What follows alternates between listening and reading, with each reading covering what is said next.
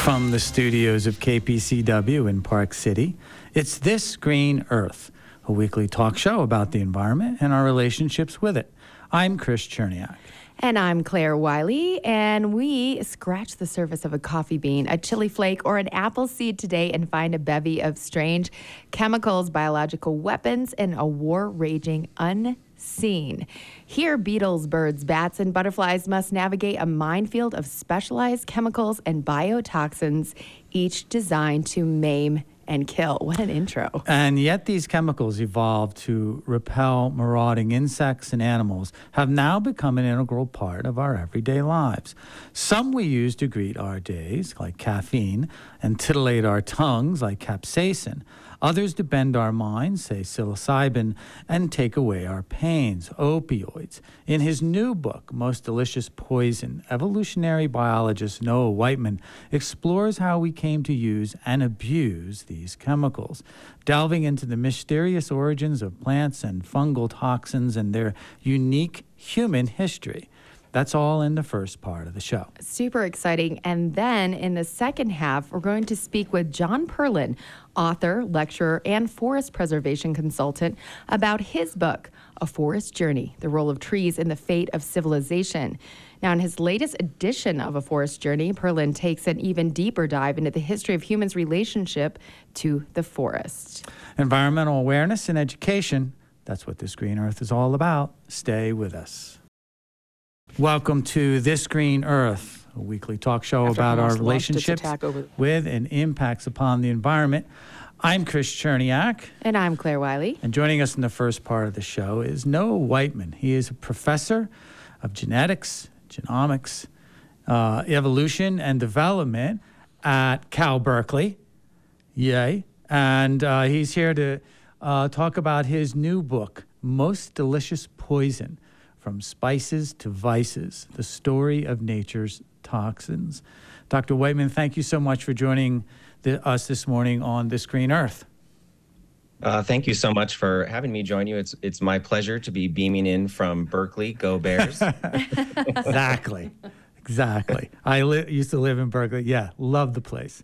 So let's start here. We always like to start with some definition of terms. And I thought the first one would be, give us a definition of what an evolutionary biologist is and what you do. Wow, that's a great question. And maybe one of my favorite ones to answer. Good. So my job is to try to understand where we come from, and sort of a capital W, we, that means all of life on Earth, how it arose and then diversified through time and eventually led to us and human consciousness. And my particular specialty is an attempt to understand how interactions between species have sort of driven that diversification process like a dynamo, so that it resulted in probably, the most diverse life forms that we've ever known, which would include things like plants and the animals that eat them. Okay. So, yes, so you just said plants and animals that eat them, or animals that eat plants and plants that defend themselves and develop defenses in one way. And one defense mechanism, let's say just for plants, is to, I guess, evolve over time by developing a certain chemistry within themselves to protect themselves. That's right. And they're incredibly good at this. And one reason is that they have this thing called the chloroplast, which enables them to sort of do a set of molecular biochemical reactions in a particular way that sort of is I would say, more elaborate than our own ability to do that. But yet, again, some small animals even do the same thing. So it's not completely restricted to plants. And of course, bacteria, mushrooms, they do it too. So a lot of organisms have the ability to create complex chemicals that serve no other purpose for the organism except to defend themselves against enemies. And plants, because they can't move, they're sort of sitting ducks in a way, except really it's worse than ducks because they can't swim, dive, or fly. They can't get away, right. They can't get away. So, and they're modular. So, they're sitting there, they have these leaves, things like that. They have roots, they have fruits, they have flowers, depending on the species. And those are all really expensive tissues to kind of keep operating. and they're very vulnerable to attack. Okay, so for example, poison ivy, let's say. Did poison ivy didn't necessarily start out as poison ivy. Maybe it just started out as ivy, and then over time, dare I give it, the ivy some sense of consciousness. It somehow evolves to develop a chemical protection system. Yes, that's right. And so that's an example of a chemical urushiol that's a sort of a wax that's on the surface of poison ivy, poison oak, and other members of the Anacardiaceae. Those plants, we actually don't know the function of urushiol. That's an interesting example. So we don't have all the answers. But another example would be for something like mustard oils that are in wasabi. The wasabi plant makes those. And yes, the idea is that those chemicals actually can hurt the wasabi plant. So they store them in a way that is sort of like a protoxin. They're not quite toxic, but if the root or in that case, the rhizome of the wasabi is damaged, say by a hungry beetle, there will form this toxin as a result of that protoxin being triggered, sort of like a fuse being lit. And if you think about that, it's very hard to find another argument for explaining why wasabi would make that chemical. And, instead of converting that energy into seeds directly, right? Mm-hmm. So we've had to explain the appearance of all these diverse chemicals, from things like the wasabi and mustard oil to the capsaicin you mentioned, to THC in marijuana, to caffeine in coffee beans. Why would these organisms make this stuff? Yeah. And the answer seems to be largely to protect themselves from enemies. Okay, so they can protect themselves, but I guess other plants, and maybe even the same plants, can also develop a set of chemicals as an attractant. Well, what happens is, yes, you're right. So those same chemicals that initially serve as a chemical shield, they work well for a while, but nature finds a way. And specialized, often insects, but other organisms as well, things like bacteria, fungi, other pathogens, they evolve the ability to overcome those toxins. And that process has probably led to the most diverse life forms that we know of, which are the insects. And so around half of insects are herbivorous, which means they feed on living plants. And that is a hard thing to do. And so there are certain trade-offs in doing so. And it turns out that specialization on particular toxins is a thing. So this is the counter response in the insects that has led to their diversity at some level, we think. And for an example of that is the monarch butterfly. The toxins in the milkweeds protect those plants from most insects, but there are some insects that have pierced the shield, and the monarch is an example of that. And not only that, as you said, they use the toxins as attractants, so they turn the tables on the plants.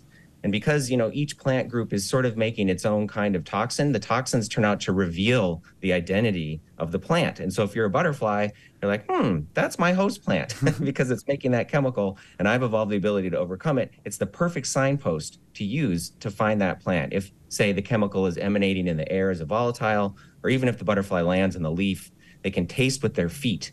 So they can sense the chemicals that are on the leaf just from touching it, which is kind of amazing.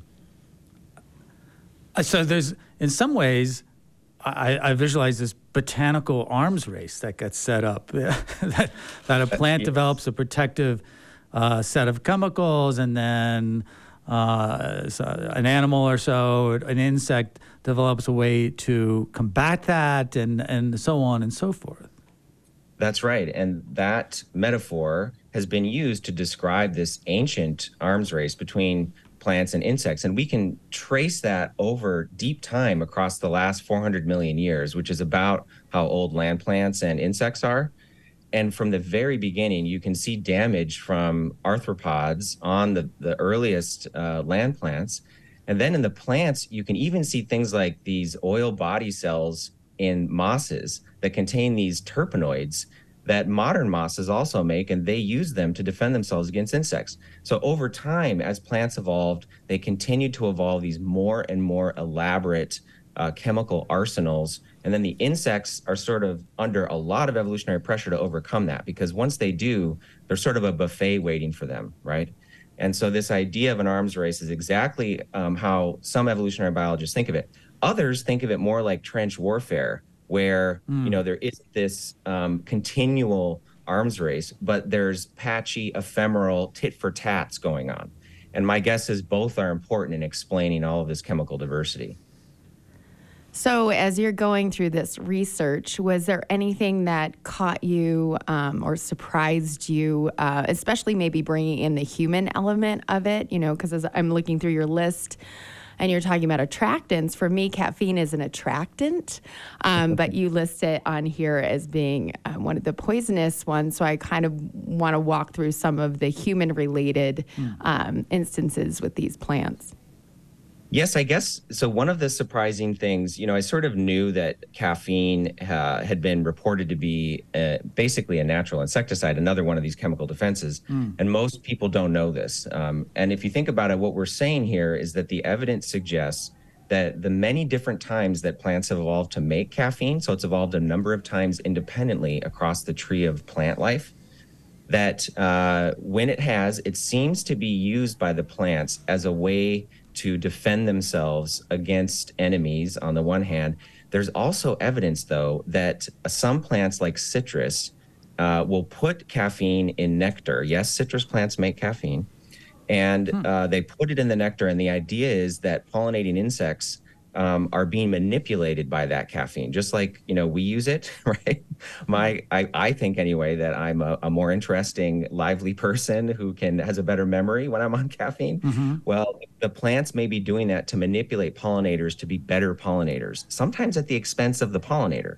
So that's an example of caffeine sort of not just being used to defend plants, or a chemical being used to defend plants, but also being used to maybe even attract them, just like you said.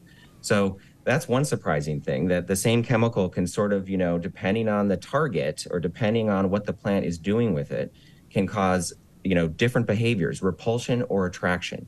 And the chemicals are sort of below the aversion threshold in the nectar, right? So they're toggling the plants or toggling the concentration just right, so that when the bee comes, it doesn't just immediately refuse to continue eating. Whereas the concentration in the leaves is high enough to really stop most insects from eating the leaf. Does that make sense? So the plants are actually amazing in terms of how they've evolved the ability to tweak where, how, and when these chemicals are released. And then I would say the other surprising arc, just bringing it back to us, Right. Is that just as I mentioned, things like the monarch that have taken advantage of the chemicals, I didn't finish that thought, which is that the monarchs take the milkweed caterpillars and put them in their bodies. And that protects them from birds during their migration event. And humans use the same kinds of chemicals that are in foxglove plants to treat heart conditions, if that makes sense. So in a way, humans are doing very much a similar thing to what these animals have evolved to do innately. And of course, we're doing it by choice and cultural transmission. But that was the other surprising thing that I noticed. All of a sudden, we have these parallel arcs going on between the human world and the animal world. We're speaking with Noah Whiteman. He's professor of genetics, genomics, evolution, and development at Cal Berkeley, and the author of the new book, Most Delicious Poison, From Spices to Vices, the story of nature's toxins. So no, we've been focusing on plants, but like you alluded to, there are animals that also have developed similar types of defense systems, chemical-based defense systems, let's say, whether they're land-based or marine-based. Are there animals, though, how do I phrase this? Is there a point where animals don't need to develop chemicals? Maybe they're big enough, or they have, large enough teeth and big enough claws that the need for a chemical-based defense system is as a higher priority? Is there a way to tease that out? I think you're right about that. You would be a good evolutionary biologist. Wow. Well done, Chris. That's a hypothesis we could test. Okay. So I agree with you. I think the smaller, more vulnerable organisms, things like insects, toads, which make toxins in their parotid glands, the small animals, skunks, for example, slow moving, right? Right. they produce aversive chemicals, that they're able to do it, right? Animals are able to do it. But then I would say in the sort of insect world, a more common strategy is to co-opt them from these plants. So they don't make them themselves, but they would then borrow them, right? Just like we do.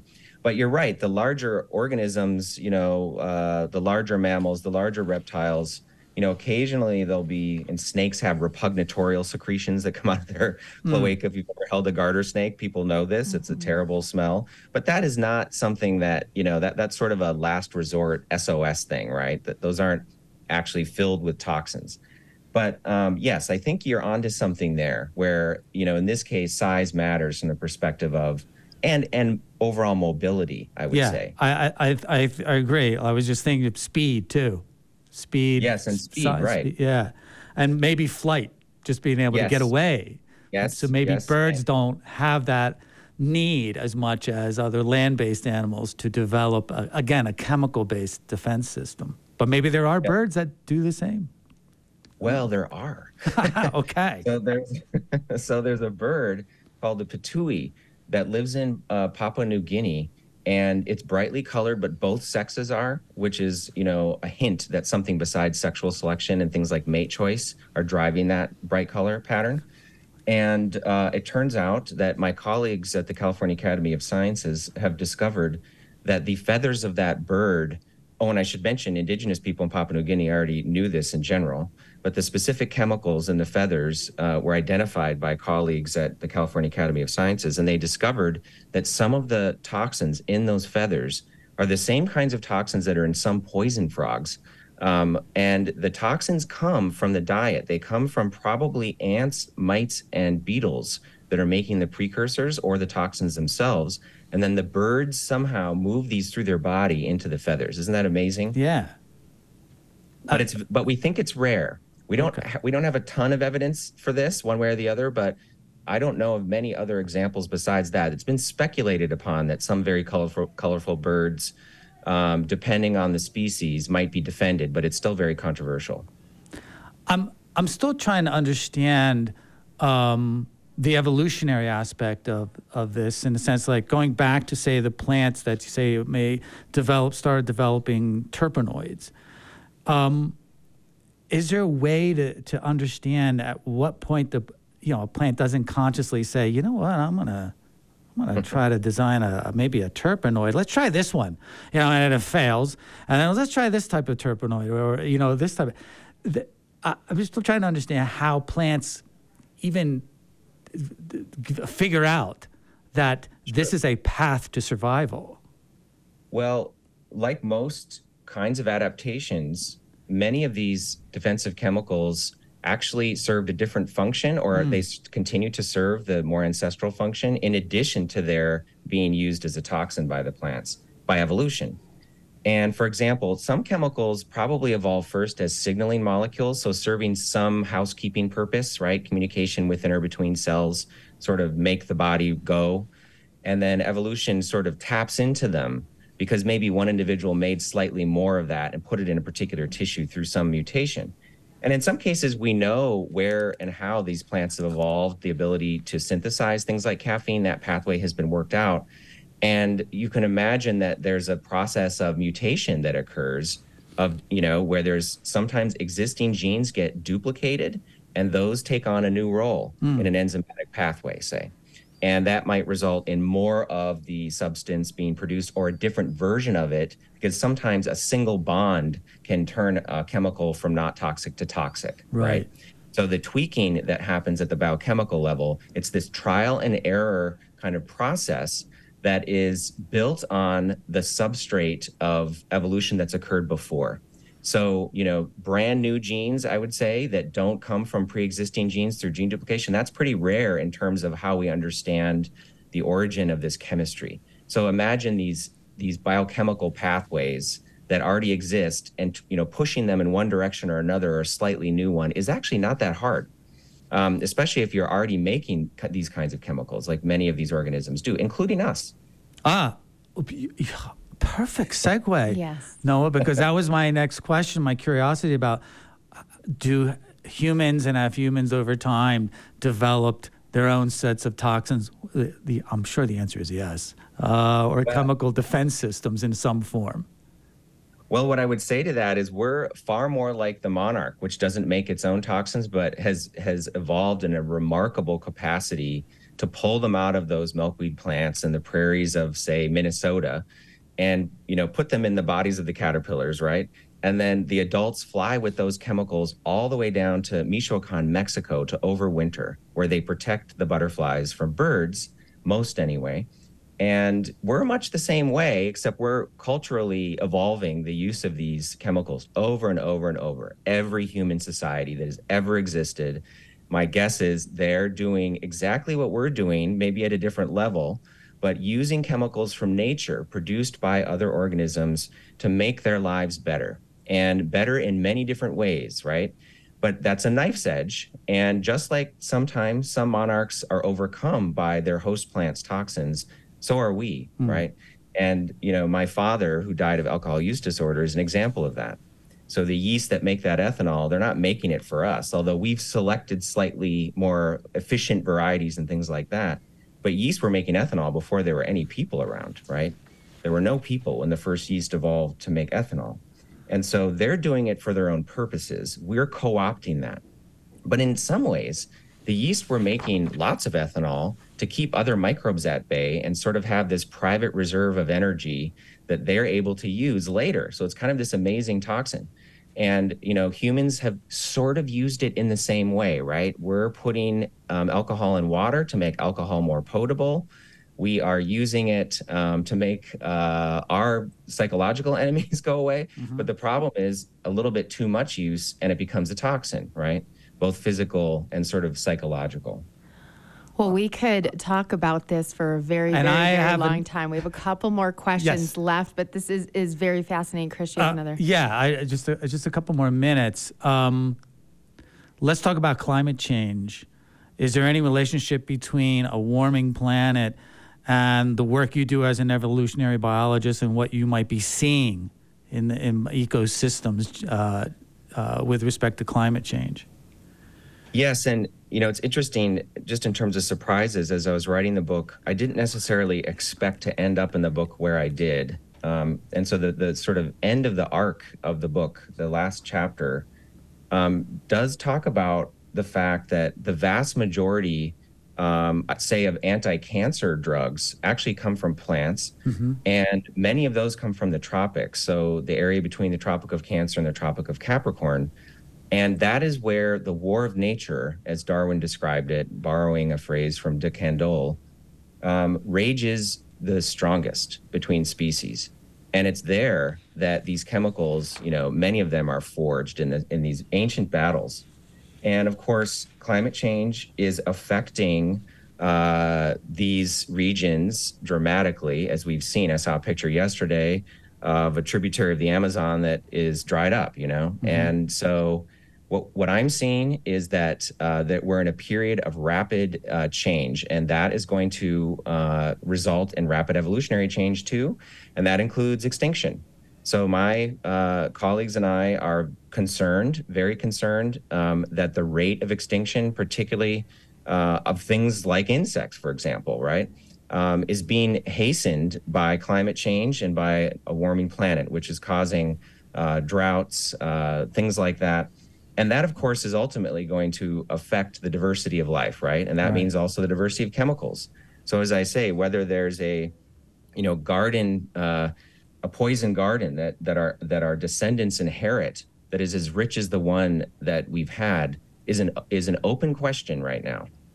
And so, but the good thing is there's still a lot of time that we have to fix it. I shouldn't say a lot of time. There's a lot of potential in a short period of time to fix it, especially that part. So there are these sort of intertwined things: the habitat destruction, the conversion of natural lands to croplands, and climate change are sort of intertwined, right? The fates are now intertwined of those two things, and they're sort of catalysts, one for the other. And that is something else that I talk about in the book a little bit. And so my concern as someone who studies evolution is that more and more and more of the world, right, is being reduced. The natural world is being reduced in its footprint, and that is concerning. At the same time, indigenous and local peoples, their lands actually contain over half of the global biodiversity, probably about half of the carbon sequestration potential. So we need to think very hard about protecting indigenous people, their cultures, their lands for their own sake. And if we do that, if we focus on that, we will do a lot in general for the world, to better the world. So that is kind of where I ended up in the book, that the protection of indigenous people, culture, and their lands and their rights is critical for the survival of the planet as we know it. And the name of the book is Most Delicious Poison, From Spices to Vices, the Story of Nature's Toxins. Noah Whiteman is the author, and he's a professor of genetics, genomics, evolution, and development at Cal Berkeley. Noah, thank you so much for joining us this morning on This Green Earth. We have so many more questions. We'll have to have you back on the show, and thank you so much for joining us. Oh, it was my pleasure. Thank you so much for having me on. And we're going to cut to a quick break, and then we will be back with John Perlin, who wrote A Forest Journey, the Role of Trees and the Fate of Civilization. Stay with us right here on This Green Earth. And we're back here on This Green Earth. I'm Claire Wiley. And I'm Chris Cherniak. And on our second part of the show, we are going to be talking with John Perlin. Now, John is an author, lecturer, and forest preservation consultant. And we are going to be talking about his book, A Forest Journey, the Role of Trees and the Fate of Civilization. And John, thank you so much for joining us. You're welcome. I guess we don't have, we just have, can you hear me? Yes, we can totally hear on. you. You are on the air. And Okay, wonderful. Well, thank you for so much for having me. we're Here I excited am. to have you here. Yes. And you released a book called A Forest Journey, The Role of Trees and the Fate of Civilization. Now, we're going to get to that. This isn't actually the first edition. We're going to get to that in just a moment. But I'm always curious about the origin of how someone goes down a path or where you began your research and exploration on this topic. So if you'll allow me to say, what planted the seed for you to take this path of exploration in the study of humans and trees? Well, actually, it began when I was 11 years old, when I entered a contest for little science kids all over USA, and asked the question, if a seed is so small, why is a tree so tall? And I won the national contest, and so that started me on the road to trees, because I was awarded the first book of trees. And so that, you might say, as you say, planted the seed. And then I also, in 8th grade, I worked on chronologically dating cores of trees. But that also planted another tree in my brain. And while I was working on another book called Golden Thread, 2,500 Years of Solar Architecture and Technology, I learned that everybody who turned to solar in antiquity, they did it because they were running out of wood. And I said, oh my God, this is an amazing story that no one has ever told, that basically wood was the primary fuel of all civilizations. In fact, was the primary fuel of the Stone Age. That's some of my new research. And also was the primary building material of civilization, and also in my new research in the Stone Age, which really should be called the Wood Age, because without wood fires, no one would have left Africa. Yeah, so that's interesting. We're going to get into some of your new revelations, I guess, but this is not the first release of this book, A Forest Journey. When was the original edition published? Actually, the original edition was published in 1989. Got really honored by Harvard University Press as one of its 100 great books, and along with people like E.O. Wilson and Stephen Jay Gould, leading American scientists.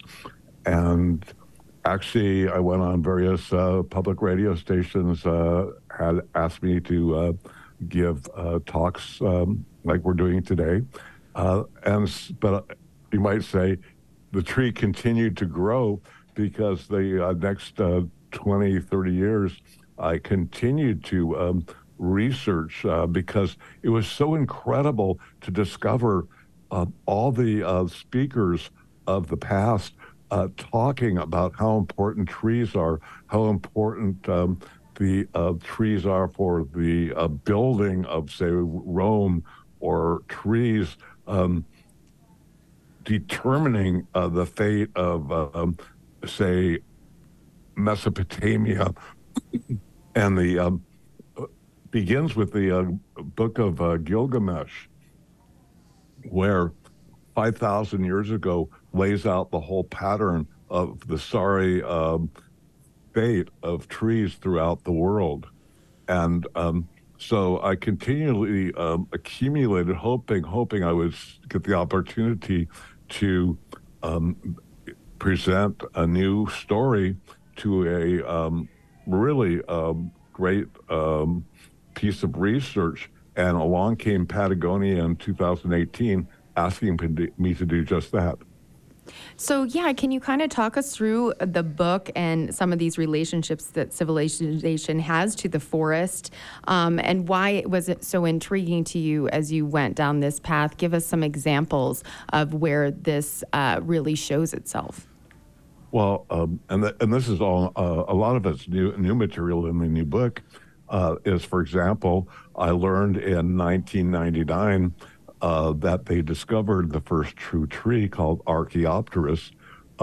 Why was it a true tree? Because it had roots, unlike other plants before it. It had a trunk, unlike other plants before it. It had branches, unlike other plant before us. And it also had leaves. And also, without the Archaeopteris spreading across the entire world, we wouldn't be here, because what it did, it began the great carbon takedown, and it also added tremendous amounts of oxygen, making the planet, I should say the terrestrial areas of the planet, a paradise for living things like you and me. And so that was the beginning of my quest for, in fact, I actually went and dug fossils of Archaeopteris in Western Pennsylvania, because I always like to do hands-on work. I do research in the library, of course, but I also go out, like, to the rainforest. I go out to, you might say, the rock rainforest of Archaeopteris to understand and more physically feel the story. And so that is, and then in the and Permian extinction, which was 251 years ago, is a great lesson. This is another new part of the book, that the trees all died because of a great amount of too much carbon dioxide was in the atmosphere. The Earth heated up to a astronomical point, and the consequence was all the trees died, so all the herbivores died, and consequently, all the carnivores died, right? Right. And this was called the Great Dying, and it took 5 million years to recuperate, and so that is some of the new research. But as you asked the question, well, there's multiple stories. For example, you take Great Britain. Great Britain required what they called the wooden walls of England. That was the ships of the line. These huge triple-masted ships with 300 guns to keep England's trade going, and that's what made England great. But it ran out of timber for masting, because when you shot the guns, you needed equilibrium. you didn't want your boat to sway into the ocean and everyone die. And so they went to America to find the great masting timber. So that's one example where without the masting timber of America in the 1600s and 1700s, England would have withered away as a minor island. So that's one example. Another example is the steel making in Africa. Africa, and this really goes against what is happening in our country today, like in Florida, saying, oh, slavery is great because the black people learned trades and slaves. They actually had trades in Africa because they worked in iron, and the first steel was made 2,000 years before the Europeans. But the problem was they needed fuel to power, to smelt the metal, right? And they ran out of wood, and so the civilization there collapsed. Right. So I was just going to say, I never thought of that. Truly appreciated the connection between trees and, like you say, steel in the Iron Age. No trees, no charcoal, let's say, no fuel, no fire. You got it. Actually, I really appreciate you being such a good shill, because once again, just like the Stone Age is misnamed, it should be the beginning of the Wood Age. The Metal Ages are misnamed too, because, as you said, without charcoal, which is a derivative of wood, you could have had no metals, because 95% of the rock that contains metal is ore, and you need tremendous amounts of heat to get that metal out of the rock. So could you say that in some backwards way, the discovery of coal and oil and natural gas helped to at least lessen the burden on trees and forests as a fuel source, let's say?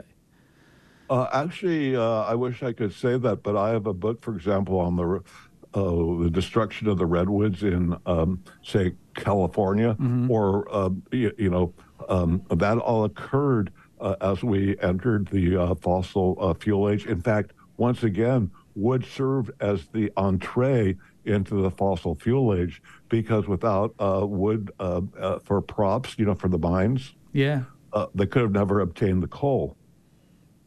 Okay, and without wood, there's no railroad ties and no rail line. So you got. In fact, what's interesting is in the UK, they ran their locomotives at the beginning on coal, but in the USA, until after the Civil War, the entire fleet of locomotives ran on wood fuel. Right. And so actually, it was the running out of wood that actually creates the need for fossil fuels for civilization to continue. But what also another new discovery in the book, and actually the book, I was told by the archaeologists, spurred them on, was to discover that in great antiquity, it's called the Mycenaean Empire. I don't know if the Homeric Greece. There were areas where they had huge pottery works, and they were running out of wood, and that's when the fossil fuel age actually began. In Mycenae and Turns and in Crete, they began burning coal as a substitute thousands of years ago. And we are speaking with John Perlin, who is an author, lecturer, and forest preservation consultant, about his book. It's the new edition. It's called A Forest Journey, The Role of Trees and the Fate of Civilization. And you're talking us through that everything kind of came back to being in a forest situation for civilization, for people to survive and thrive. What are some areas maybe in the world where we've seen deforestation, where it used to be a forest, but would be surprising to hear that it was, where people maybe have come and pillaged that and then moved forward? Indiana, the state of Indiana, used to be the number one lumber state of the USA. You don't have to go very far for that. Or because for research for another project, I had to be in upstate New York. Could you believe, it's hard to believe that places like Syracuse, like Rochester, used to be, as forested as the Amazon, with wolves, bears, and the Carolinas with, for example, beautiful, beautiful plumed birds. It was the entire. They actually said that a squirrel could walk all the way from the Atlantic Ocean to the Mississippi without touching ground.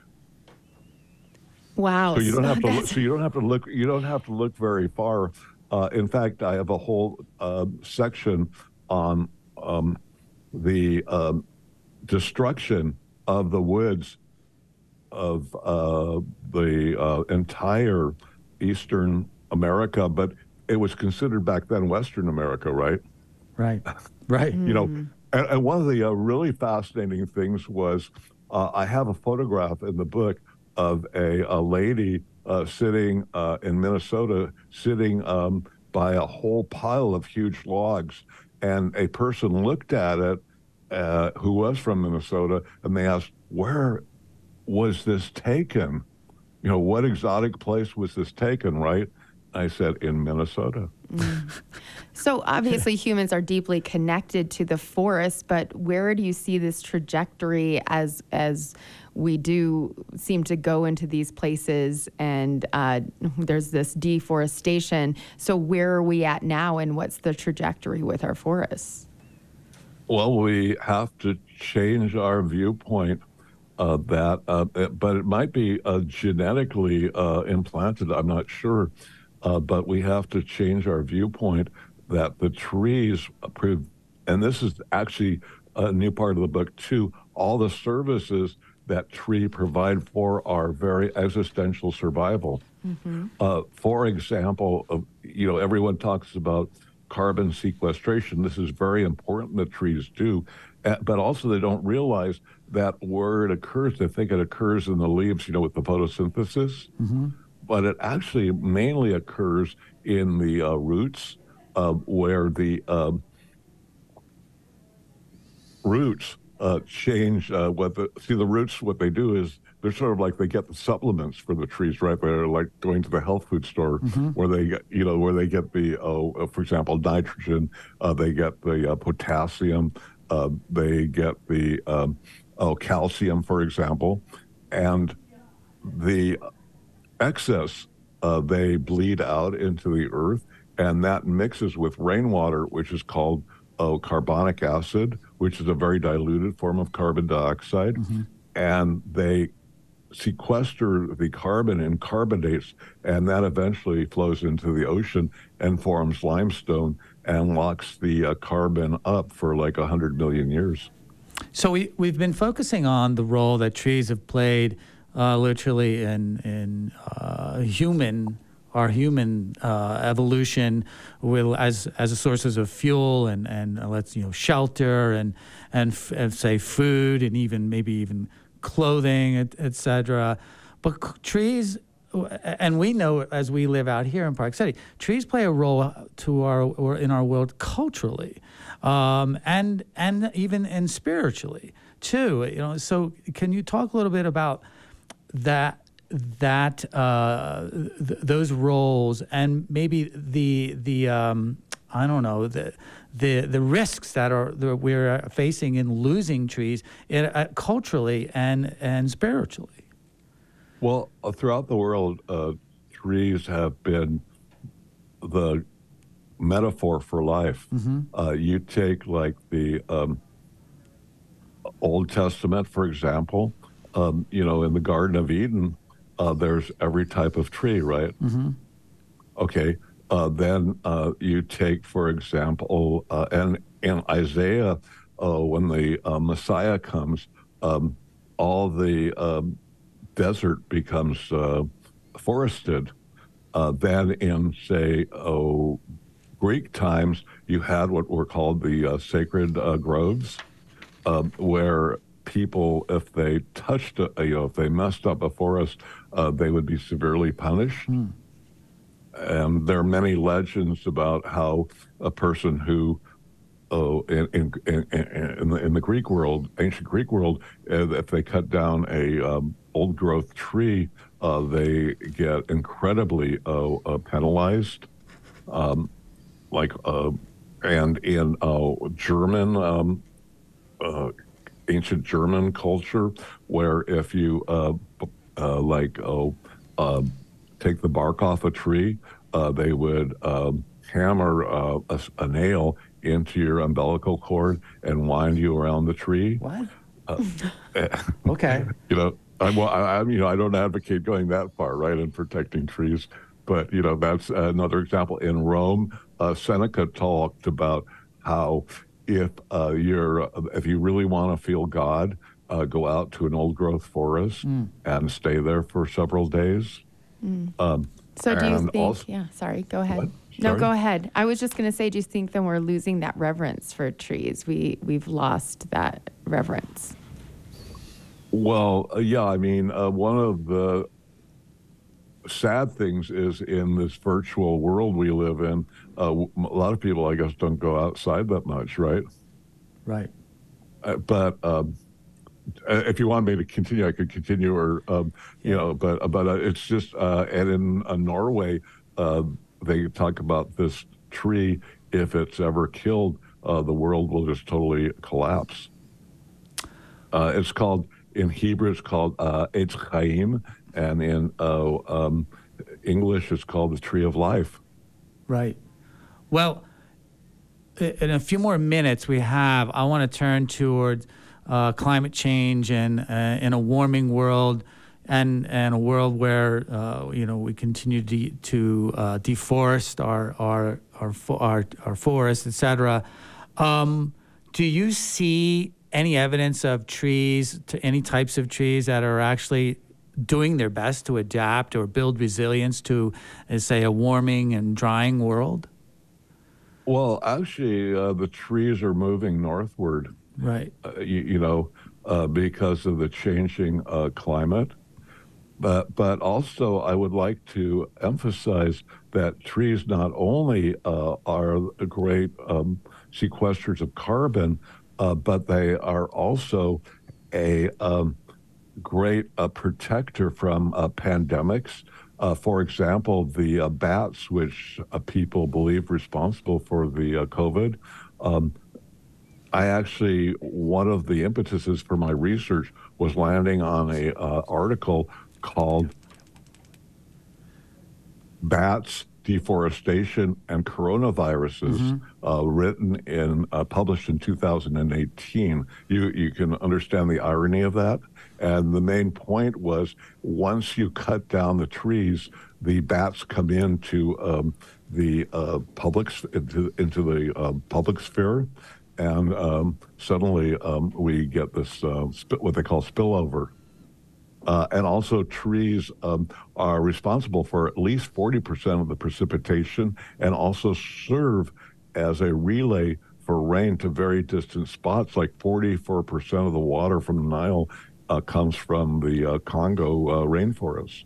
So in a thirsty world, trees are so important too. But the carbon, for example, the redwoods, old growth, are the best. And so we have to somehow protect at least the old growth and form some kind of barrier from people entering establish the old idea of sacred woods, because they're very sacred because they're our existential protector. Just another minute or so, you reminded me, John, of one of my favorite birds, who's now extinct, the ivory-billed woodpecker. And if you trace the story, the demise of that bird, it goes back to the fact that its hardwood forest was cut down.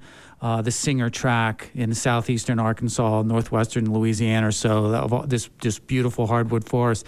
And that forest was cut down to provide, ostensibly, as I read, railroad ties for the railroad industry, the growing industry in the 1800s. And so that's what all that wood went to. And in of the many casualties, biological casualties, the ivory-billed woodpecker was a victim of the railroad industry in a sense. Yeah. I mean, in fact, the West could never have been, and the West, I mean, anything west of the Allegheny Mountains in what we call the East, right. Could have never been settled without the trees, because actually I have this Currier and Ives image of the pioneer, and everything in the pioneer's life in the image is built of wood. In fact, they even built their chimneys out of wood out west. Interesting. Well, the name of the book is The Role of Trees in the Fate of Civilization. The author is John Perlin. John, do you have a website people can go to learn more about you? Well, actually, let me correct you. It's called A Forest Journey. Oh, The Role of Wood in the Fate of Civilization. Yes, sorry. I'm sorry about that. No, that's cool. Okay. Yes, I do have a website called theforestjourney.com.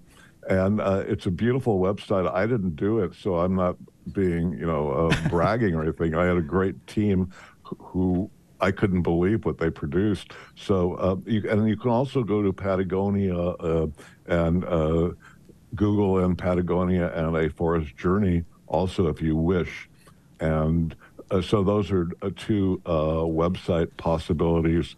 And thank you so much for having me. Yeah. Thanks for being on the show. And speaking of aesthetics, I also see that the book is very beautifully illustrated, and there are a lot of wonderful images in there. Oh, that can I just say that real quick? That is the most wonderful thing that Patagonia did, is they created the most beautiful book I've ever seen.